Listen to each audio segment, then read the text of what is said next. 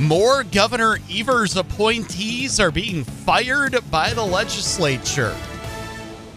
Good evening, I'm Mike Leischner, WSAU News. Reporter Bob Haig with details. Tuesday was the turn of 3 appointees to the board of the UW Hospitals and Clinics Authority, including former Lieutenant Governor Barbara Lawton, Onalaska Democrat Brad Pfaff. She's stepping forward, has stepped forward to serve on this board. And she's being rejected? This is where we're at? No Republicans spoke to reasons for rejecting Evers' appointees to the board, whose members also include the Republican co-chairs of the legislature's Joint Committee on Finance. Bob Haig, WSAU News. We're learning more about the charges that are being filed against the suspects in last week's shooting incident at the Kansas City Chiefs Super Bowl victory parade.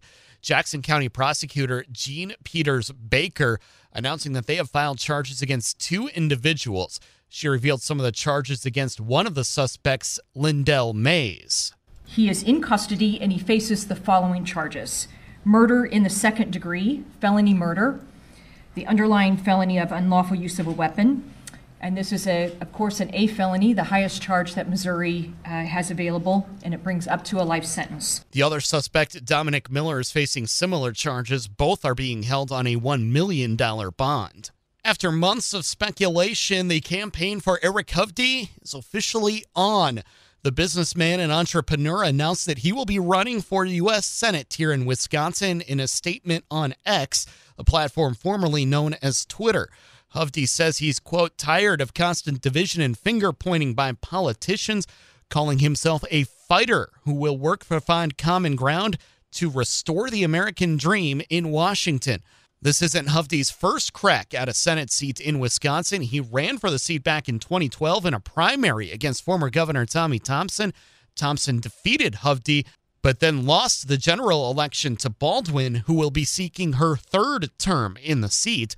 There are 2 lesser-known Republicans that have thrown their name into the hat, meaning a primary will likely be needed in the race. Now the News 9 forecast for central Wisconsin. Mainly clear skies for tonight with an overnight low of 27. Then for your Wednesday, a mix of sun and clouds with a daytime high of 50 and an overnight low of 28.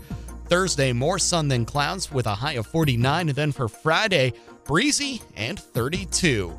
Join us tonight for Badger men's basketball as Wisconsin looks to get off the schneid against Maryland. Coverage tonight from the Kohl Center begins at 7. Tip-off is set for 8.